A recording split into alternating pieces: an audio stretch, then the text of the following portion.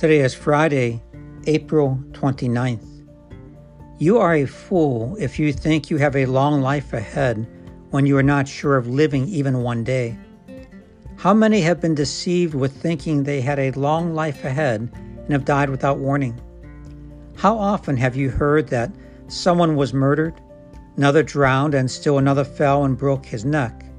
How this person choked to death and another dropped dead while at play?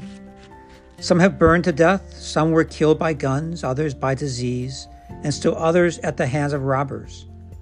One thing is certain: death is the end of all. A person's life passes suddenly like a shadow.